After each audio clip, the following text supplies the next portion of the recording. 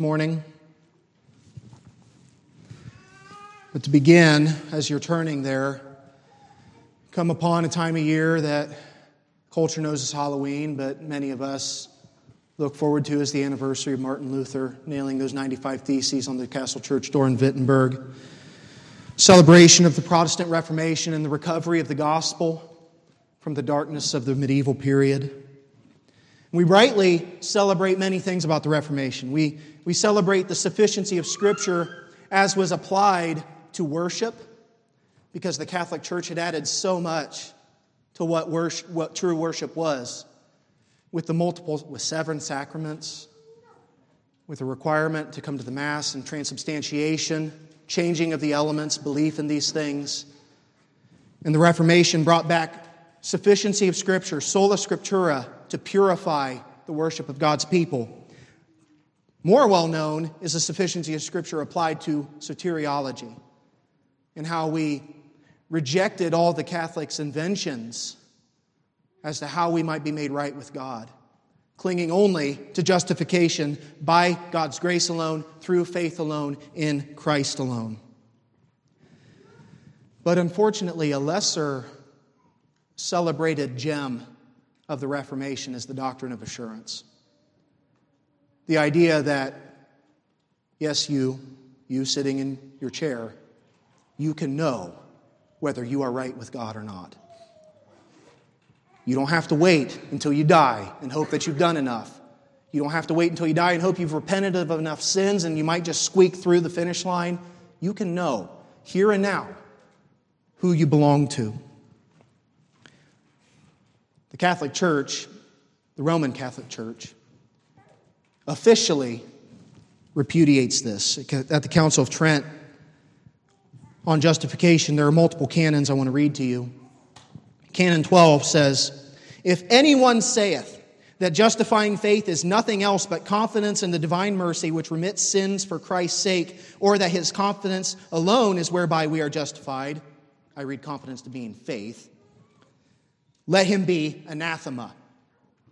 Canon 16 says, "If anyone saith that he will for certain, of an absolute infallible certainty, have that great gift of perseverance unto the end, unless he have learned this by special revelation, let him be anathema." The idea being, if you claim to know that you're right with God, unless God spoke to you by audible voice, you're anathema. What does the word anathema mean? Well, it's a Greek word, and we have it in our Bibles in Galatians 1:8, which reads, "But even if we or an angel from heaven should preach to you a gospel contrary to the one we preach to you, let him be anathema." Your English translations will read accursed. And so the Catholic Church, the Roman Catholic Church, when it declares anathema on things we believe, they're saying, let the one who believes this be damned. Let him be cursed. This is damnable heresy, according to their view. And while many today want to minimize the difference between Roman Catholics and Protestants, the Council of Trent happened after the Reformation. These anathemas were declared after the Reformation, and they have not been repented of. And so this morning and next Lord's Day, I want to look at assurance, gospel assurance. And to encourage you, I'm reading a book that it's a 31-day read kind of thing. And it just takes writings from different people in church history and what they've said about assurance. And in the introduction of the book, he asks some pointed questions that I'm now asking you. When you die, you, Christian, sitting in the seat, will God accept you into his holy heaven? Do you believe you will survive Judgment Day? Despite your daily struggle to live righteously and war against sin, do you have a settled confidence that you are a child of God? Are you completely cleansed by the blood of the Lamb? Is it presumptuous to claim assurance? Now, most of us sitting here today, we know what kind of church this is. We know why we're here. We know what the right answers are. But do you believe them? Do you trust them? I asked you to be standing with me as we read through Colossians. And I'm going to read Colossians 2 through chapter 3, verses 1 through 4. I'm confessing my foolishness. I thought I would preach on all of this morning. We are not going to preach on all of this morning. We're actually only going to preach on Colossians 2, 1 through 15. But I want to read the whole bit to have the whole thing in our minds. So, Colossians 2. For I want you to know how great a struggle I have for you, and for those at Laodicea, and for all who have not seen me face to face, that their hearts may be encouraged, being knit together in love, to reach all the riches of full assurance of understanding and the knowledge of God's mystery, which is Christ, in whom are hidden all the treasures of wisdom and knowledge. I say this in order that no one may delude you with plausible arguments. For though I am absent in body, yet I am with you in spirit, rejoicing to see your good order and the firmness of your faith in Christ. Therefore, as you received Christ Jesus the Lord, so walk in him, rooted and built up in him, and established in the faith, just as you were taught, abounding in thanksgiving.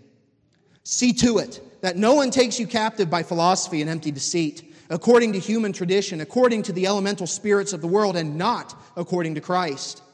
For in him the whole fullness of deity dwells bodily, and you have been filled in him, who is the head of all rule and authority. In him you were also circumcised with a circumcision made without hands, by putting off the body of the flesh, by the circumcision of Christ, having been buried with him in baptism, in which you were also raised with him through faith in the powerful working of God, who raised him from the dead.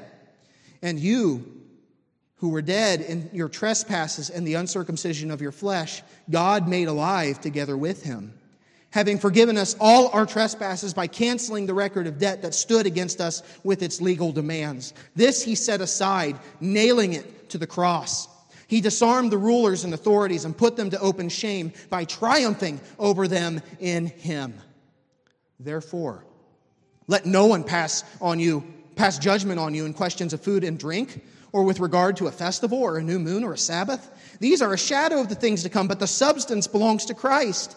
Let no one disqualify you, insisting on asceticism and worship of angels, going on in details about visions, puffed up without reason by a sensuous mind, and not holding fast to the head, from whom the whole body, nourished and knit together through its joints and ligaments, grows with a growth that is from God. If with Christ you died to the elemental spirits of the world, why, as if you were still alive in the world, do you submit to regulations? Do not handle, do not taste, do not touch, referring to things that all perish as they are used, according to human precepts and teachings. These have indeed an appearance of wisdom in promoting self-made religion and asceticism and severity to the body, but they are of no value in stopping the indulgence of the flesh. If then you have been raised with Christ, seek the things that are above where Christ is, seated at the right hand of God. Set your minds on the things that are above and not on things that are on earth. For you have died, and your life is hidden with Christ in God. When Christ, who is your life, appears, then you also will appear with him in glory. Please be seated. Please bow with me as we go to the Lord together in prayer. Lord, we say it often, we need your help this morning. We pray your blessing on the reading and hearing of your word. We pray your blessing upon what you would say to your people this morning. Lord, I echo the words of Paul. My great struggle this morning is to encourage your saints, to encourage them to reach all the fullness of full assurance in Christ. Praise you in Jesus' name. Amen. I suppose I should have given you an outline before we read the text, but in chapter 2, verses 1 through 5, we're looking at Paul's struggle to encourage the readers and hearers of the word to full assurance.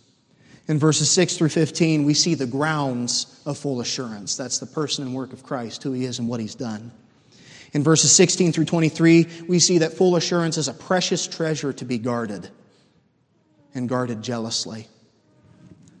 And in chapter 3, verses 1 through 4, we see the promised end of assurance. So, with that, verses 1 through 5. Paul expresses, I want you to know how great a struggle I have for you and for those at Laodicea.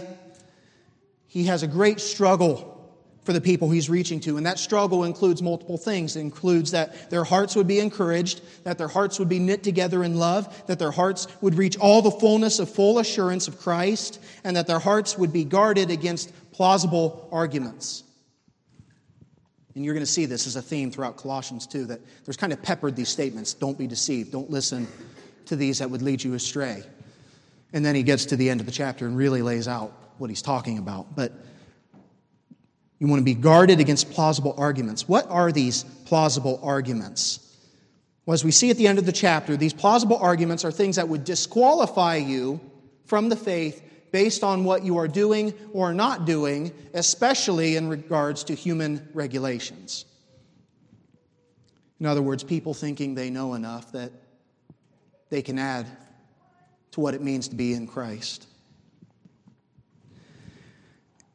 And just to comment on, if you were to ask many conservative evangelicals today what the biggest problem in the Western church is, many would probably say it's nominalism. It's the idea that there are too many people in the church that they're faking, they're not the real deal, or maybe they are genuine believers, but man, they're soft and they need to be whipped into shape. You need to be reading your Bible every day. You need to be praying every day. You need to be fasting. You need to be as active as I am. You need to be doing all these things. And there's a fear that if there's full assurance that's offered, it will encourage laziness, licentiousness, comfortability with sin, laziness and spiritual devotion, and it will encourage lack of participation in programs at your local church, in the community, in the name of the church, or in political activism. There are people on the left and the right that want to tie your status in Christ with how active you are in promoting their political agenda. And this has to be opposed viscerally. These are plausible arguments that would cause us to lose what Paul is struggling for.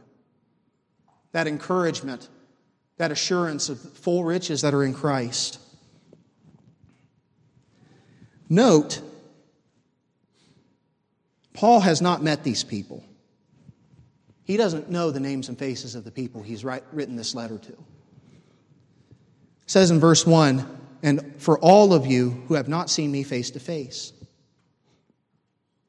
And yet, he's not guarded. He's not worried about giving somebody false assurance of someone who he's not met. He's very eager to just dive in and offer the fullness of what is available in Christ. Paul does not know from experience or direct observation what the volume of good fruit or good works is produced by the recipients of this letter. Paul only has a general good report, which you see in verse 5. He's rejoicing to see your good order and the firmness of your faith in Christ. And yet, the encouragement that's offered would seem to indicate that that encouragement can come apart from a full knowledge of your good works and your fruit. As in, there's a deeper source by which we can offer these things. A deeper source we can look to say, you have assurance in Christ. And it's not, we don't want to get away from ourselves. Works are an evidence of genuine faith in Christ. We know this. But the encouragement of this passage is we're not looking at ourselves for assurance. We're not looking at what I do to gain confidence about my status in Christ. We're looking outside of ourselves. We're looking at what we will see in verses 6 through 15. The grounds of our assurance, not our performance, not what we do, not how well we keep certain regulations and what we do and do not eat and do not touch, but in Christ and who He is and what He's done. And you see again Paul's nervousness about this. He says in verse 8, See to it that no one takes you captive by philosophy and empty deceit, according to human tradition, according to the elemental spirits of the world, and not according to Christ. So you see in verse 4 there's this warning, and then he goes on for a little bit, and then in verse 8 he warns again, and then he's going to go on in Christ, and then he's going to get to the end and really lay on the warning. But it's showing us how fragile our assurance is, and how fragile it is when we look to anything outside of ourselves and not Christ. Our eyes are directed to Christ, starting in verse 9. We have this battery of things that we have in Him. In Him, we see that Christ has the fullness of deity that dwells in Him bodily. In Him, we are filled. In Him, we are circumcised with a circumcision without hands. In Him, we are buried and raised with Him in baptism. In Him, we are forgiven all our sins, our trespasses. And in Him, all the rulers and authorities are disarmed and shamed. These are all the things that we have in Him. And so, to begin to walk through these, the first one in verse 9, the foundation for why the rest is so good is that in Him, the whole fullness of deity dwells bodily. Meaning the object of our worship is not a good man, is not the best prophet that ever walked the face of the earth, but He is the prophet as foretold by Moses. He's God in flesh. And we see this, if you think of Christology, you only have to turn back a page. Maybe you don't even have to turn back a page. Colossians 1:15, this is where we get perhaps the most beautiful declaration of who Christ is in the entire Bible.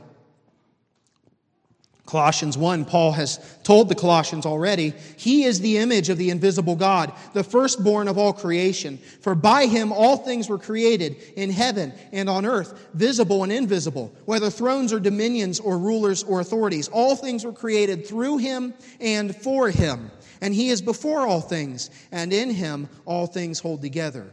And He is the head of the body, the church.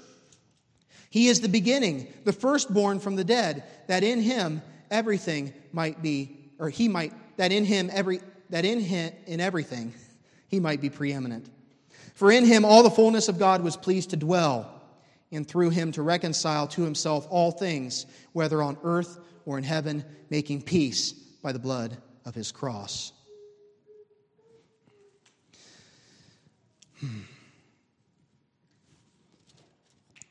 We can itemize what we see here, but what is meant to be made so obvious that it cannot be denied is that in Jesus Christ you have all the fullness of God, very God of very God, as the Nicene Creed says.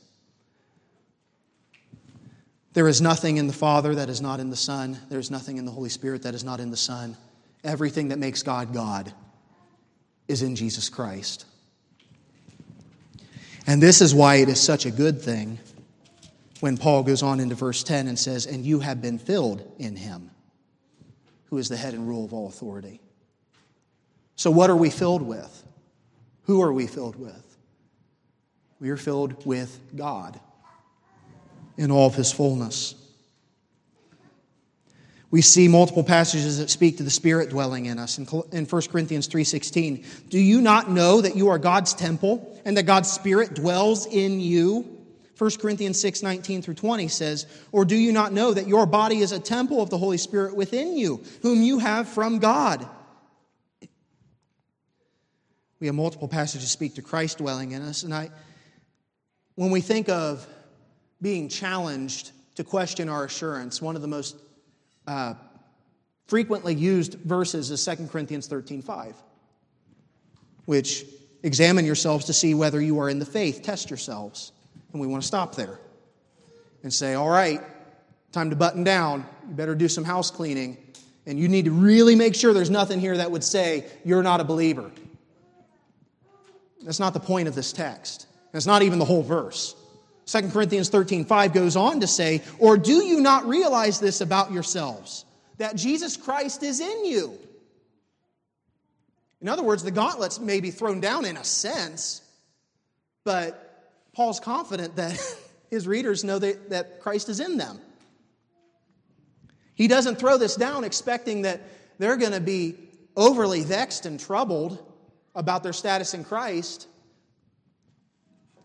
He throws it down confident that they know of themselves that Jesus Christ is in them. Galatians 2:20 says, I have been crucified with Christ. It is no longer I who live, but Christ who lives in me. And the life I now live in the flesh, I live by faith in the Son of God, who loved me and gave himself for me.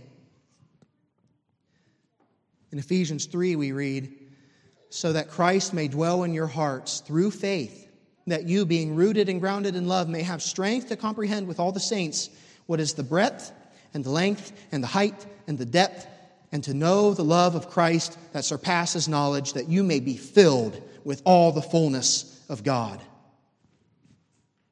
And we don't even have to go outside of Colossians. I know we have, but verse 27 of chapter 1. To them God chose to make known how great among the Gentiles are the riches of the glory of this mystery, which is Christ in you, the hope of glory. So we see that in Christ dwells the fullness of deity. He is very God of very God. And even better, Christ dwells in us. What does that mean? The rest of the paragraph goes on to itemize what this means. In him, we are circumcised with a circumcision without hands. Now, we all know what circumcision is. It's a surgery that was to mark the people of God as belonging to him. But while this sign was pointing to the special relationship Israel was to have with God, the physical surgery was not enough of an indicator to show that you truly had right relationship with God. We see this explicitly in Romans 9, but it is not as though the word of God has failed, for not all who are descended from Israel belong to Israel, and not all are children of Abraham because they are his offspring, but through Isaac shall your offspring be named. This means that it is not the children of the flesh who are the children of God, but the children of the promise are counted as offspring. And this is not just a New Testament idea. You see this in the Old Testament. Deuteronomy 30, verse 6 says, and the Lord your God will circumcise your heart and the heart of your offspring, so that you will love the Lord your God with all your heart and with all your soul, that you may live. So even in the Old Testament, yes, there's a circumcision of the flesh, but it's acknowledged that this is not enough. If you're merely circumcised in your flesh, it's not good enough. There's a circumcision of the heart that must occur. There's a heart change that's got to happen.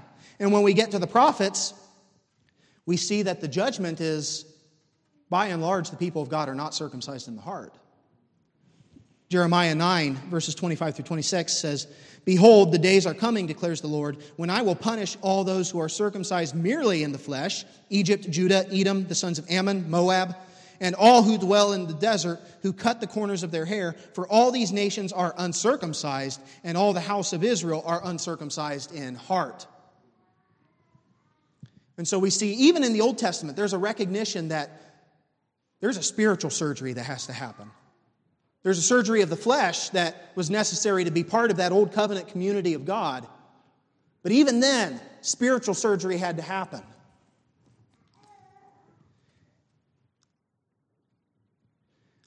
And so we see that circumcision, as a physical sign, pointed to the idea of the removal of sinful flesh, that you might be purified and able to be right and be in right relationship with God.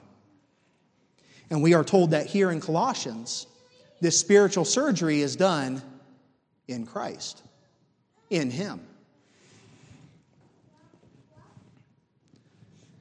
And just to pause for a moment, this should, if we think in terms of assurance, I can perform physical surgeries. I can't perform spiritual surgeries. Nobody can perform spiritual surgeries. And if the Lord has performed a spiritual surgery on me, what on earth makes me think that that can be undone? That the offending member is going to be reattached and I'm going to be made impure again. But there's more that we have in him. In him, we are buried and raised with Him in baptism. And we can look at Romans 6 and see what this means for us. Romans 6, 1 through 11. What shall we say then? Are we to continue in sin that grace may abound? By no means. How can we who died to sin still live in it? Do you not know that all of us who have been baptized into Christ Jesus were baptized into His death? We were buried, therefore, with Him by baptism into death, in order that just as Christ was raised from the dead by the glory of the Father, we too might walk in newness of life. And the Scriptures speak similarly about baptism. Anybody can be dipped in water. Anybody can be made wet. But there's a spiritual baptism that must occur. And that spiritual baptism is when we enter into Christ's experience and die with Him and are raised in newness of life with Him in His resurrection. In Christ, the old man is dead and left in the grave. In Christ, the new man is raised and delivered from the power of the second death. Jesus says to Nicodemus in John 3:3, "Truly I say to you, unless one is born again, he cannot see the kingdom of God." And we know that in Christ, we have this born-again experience.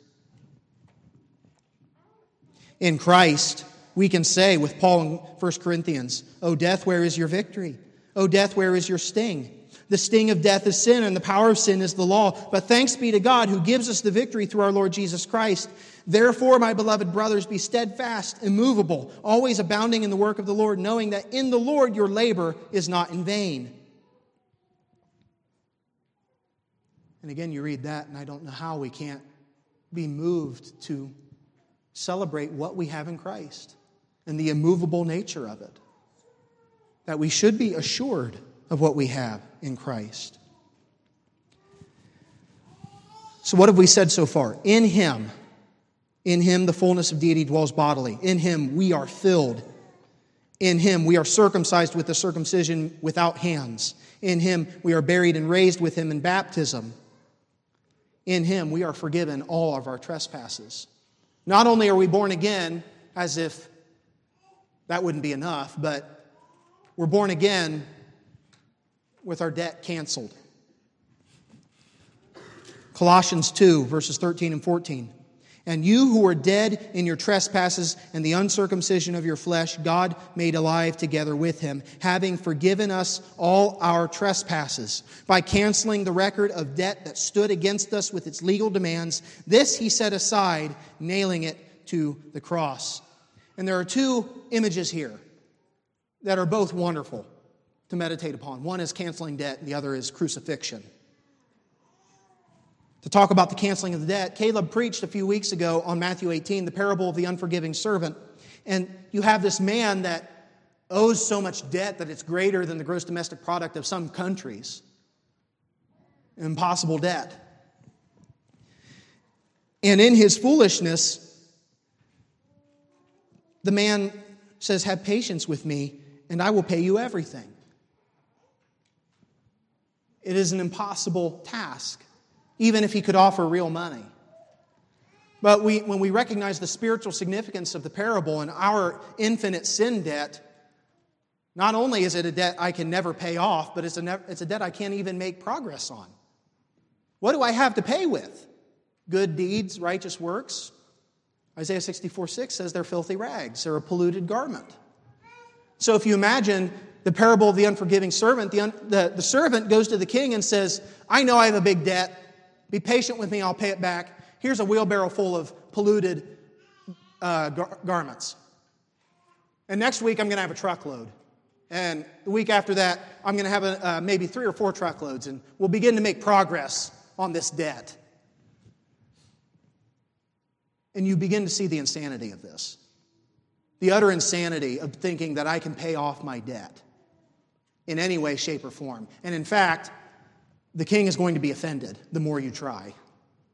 The more polluted garments you throw at his feet and fill his house with, the more offended he's going to be. The angrier he's going to be with you. And so when we're given this impossible debt, we're told in Him, in Christ, the debt is canceled. Wiped away. forgotten, and additionally is crucified. We know that crucifixion is one of the most horrific things man has imagined that they can do to another man. And yet the image here is something we should celebrate. What's being crucified in this text? Our trespasses. Our sins are what's being nailed to the cross. Meaning that our sins go up there to die and never be taken up again. Never live again. Forgotten, gone, canceled. This brings us to what we read this morning in Psalm 103, verses 10 through 12. He does not deal with us according to our sins, nor repay us according to our iniquities, thank God. For as high as the heavens are above the earth, so great is his steadfast love toward those who fear him. As far as the east is from the west, so far does he remove our transgressions from us. The debt's canceled. The sins are nailed to the cross, dead and buried. Separated totally and completely. Never to trouble us again. This is what we sing of in the great hymn, It Is Well. My sin, oh the bliss of this glorious thought. My sin, not in part, but the whole, is nailed to the cross, and I bear it no more. Praise the Lord, O my soul. Beloved, we need to cling to this. This is what we're promised in Christ. Your sins are nailed to the cross, all of them, every last one of them, and you bear them no more. The debt's canceled. The trespasses are done away with. They are dead, buried, crucified.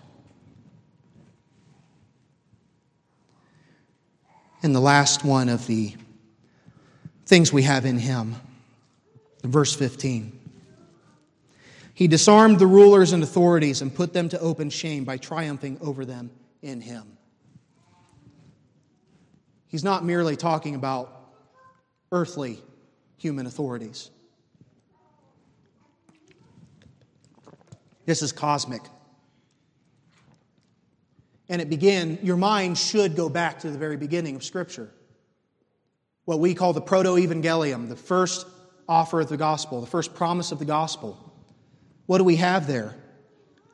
God says to the serpent, I will put enmity between you and the woman, and between your offspring and her offspring. He shall bruise your head, and you shall bruise his heel. And here from the very beginning, there is warfare between God's people and the devil, and all the spiritual forces of darkness. And the devil, he likes to fight, and he's good at what he does. So good, in fact, when you look at Genesis 4, and I recognize that this is a debatable translation of this text, but Martin Luther would translate what Eve says here. We read, I have gotten a man with the help of the Lord. Martin Luther translates this, I have gotten a man, the Lord. Now what does that mean? What did Martin Luther mean when he wrote that? Martin Luther mean that he understood Adam and Eve to so believe the promise given in Genesis 3:15 that someone's coming to crush the head of the serpent. Well, here he is. I've gotten a man, and he's the one that's going to crush the head of the serpent. They so believed and hoped in what God promised them, that they would be delivered now. But we know that's not the case. That their hopes were dashed when the devil took the heart of Cain and used him to slay his brother. And we know the devil did this because we're told in 1 John 3. 1 John 3:12, we should not be like Cain, who was of the evil one and murdered his brother. So we see from the very beginning the devil is good at waging his warfare. He is good at what he does. We see this theme continue in Genesis 3 when it comes to Genesis 5. You get to Lamech, the father of Noah. He names his son Noah, saying, out of the ground that the Lord has cursed, this one shall bring us relief from our work and from the painful toil of our hands. The ground has been cursed. This is the one that's going to crush the head of the serpent. This is the one who's going to restore what was cursed and lost. And I don't fault them for their faith. I don't fault them for hoping and believing and trusting. But their hope was misplaced. And Noah was not the one that would deliver them. We don't see Satan again explicitly until Job 1. And what is Satan doing in Job? He is the accuser of the brethren. He is the accuser of Job. He is the prosecution that's meant to show this is not one of yours. He's not one of yours, he's one of mine. And he continues to wage his war. He destroys everything that Job has. He later even destroys his body. And the difficulty many have with Job, and I had with Job, is that it seems like the devil's just gone after this. But I don't think so. I think the devil maintains his presence throughout the rest of the book and continues his warfare. You see the accusing still happening, right? The devil's the accuser. And his accusing work continues through Job's comforters, Job's friends. They're acting, in a sense, as champions of the devil, waging war on his behalf and accusing on his behalf. We come to Job 40, where the Lord has entered the scene. And he says to Job, Will you even put me in the wrong? Will you condemn me, that you may be in the right? In verses 10 through 14, the Lord says, Adorn yourself with majesty and dignity. Clothe yourself with glory and splendor. Pour out the overflowings of your anger, and look on everyone who is proud and abase him. Look on everyone who is proud and bring him low, and tread down the wicked where they stand. Hide them all in the dust together. Bind their faces in the world below. Then I will acknowledge to you that you are in the right, or your own right hand can save you. Then I will acknowledge that your own right hand can save you. And when we understand the fullness of what's being said here, Job is questioning God's justice. And God says, all right, Job, if you're questioning my justice, you try being judge of the earth and bringing in all the wicked and judging them, and then I'll acknowledge your own right arm can save you. And then, as if to pick up on this, we are immediately introduced to Behemoth and Leviathan. This is where you might be, if you haven't heard this before, you might be thinking I'm out to lunch or something. But I am convinced that there's a lot to be said about this.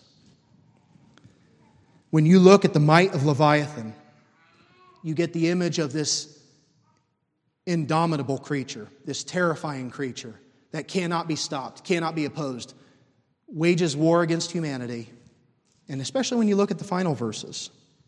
On earth, there is not his like, a creature without fear. He is unique. He sees everything that is high. He is king over all the sons of pride. You might ask yourself, are we still talking about a sea monster, or are we talking about something else? And I think we are talking about something else. Isaiah 27:1 connects some dots for us. Isaiah 27:1 says, In that day the Lord with his hard and great and strong sword will punish Leviathan, the fleeing serpent, Leviathan, the twisting serpent, and he will slay the dragon that is in the sea. You're seeing some dots connecting. Leviathan is a serpent-like dragon. And the Lord will slay him in judgment. Here with Leviathan, serpent, and dragon are brought together, and the Leviathan has dominion over the sea, which I think it is significant. You see the beasts in Daniel's dreams. Where do they come from? They come from the sea.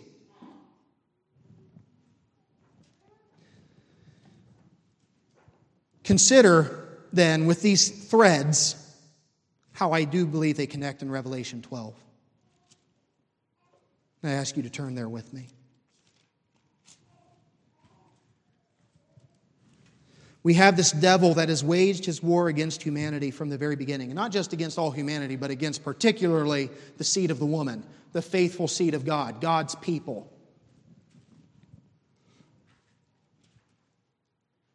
We see in verses 1 through 6 an account of a woman giving birth to Christ. The woman, I believe, is the church. The devil sought to destroy this child, but the child got away from him and was raised up to the right hand of God. Verse 7. Now war arose in heaven, Michael and his angels fighting against the dragon. And the dragon and his angels fought back, but he was defeated, and there was no longer any place for them in heaven. And the great dragon was thrown down, that ancient serpent who is called the devil and Satan, the deceiver of the whole world. He was thrown down to the earth, and his angels were thrown down with him. And I heard a loud voice in heaven saying, Now the salvation and the power and the kingdom of our God and the authority of his Christ have come. For the accuser of our brothers has been thrown down, who accuses them day and night before our God. And they have conquered him by the blood of the Lamb and by the word of their testimony, for they love not their own lives, even unto death. So we see the threads brought together, the serpent, the dragon, the accuser, all brought together in Satan. And how is the devil defeated? We read Job 41. Nothing we can do. He's far too mighty for us. Weapons of our warfare are nothing to him. But he's defeated by the blood of the Lamb.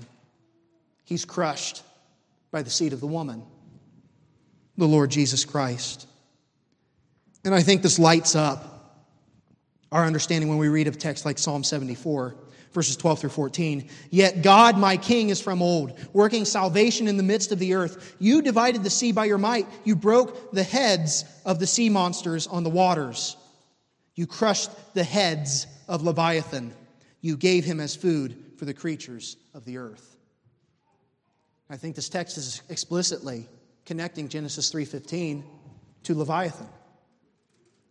You crushed the head of this sea serpent, this dragon, this enemy of our souls.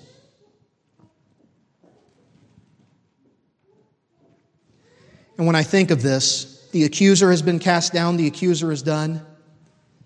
I think of the words that we read in John 8.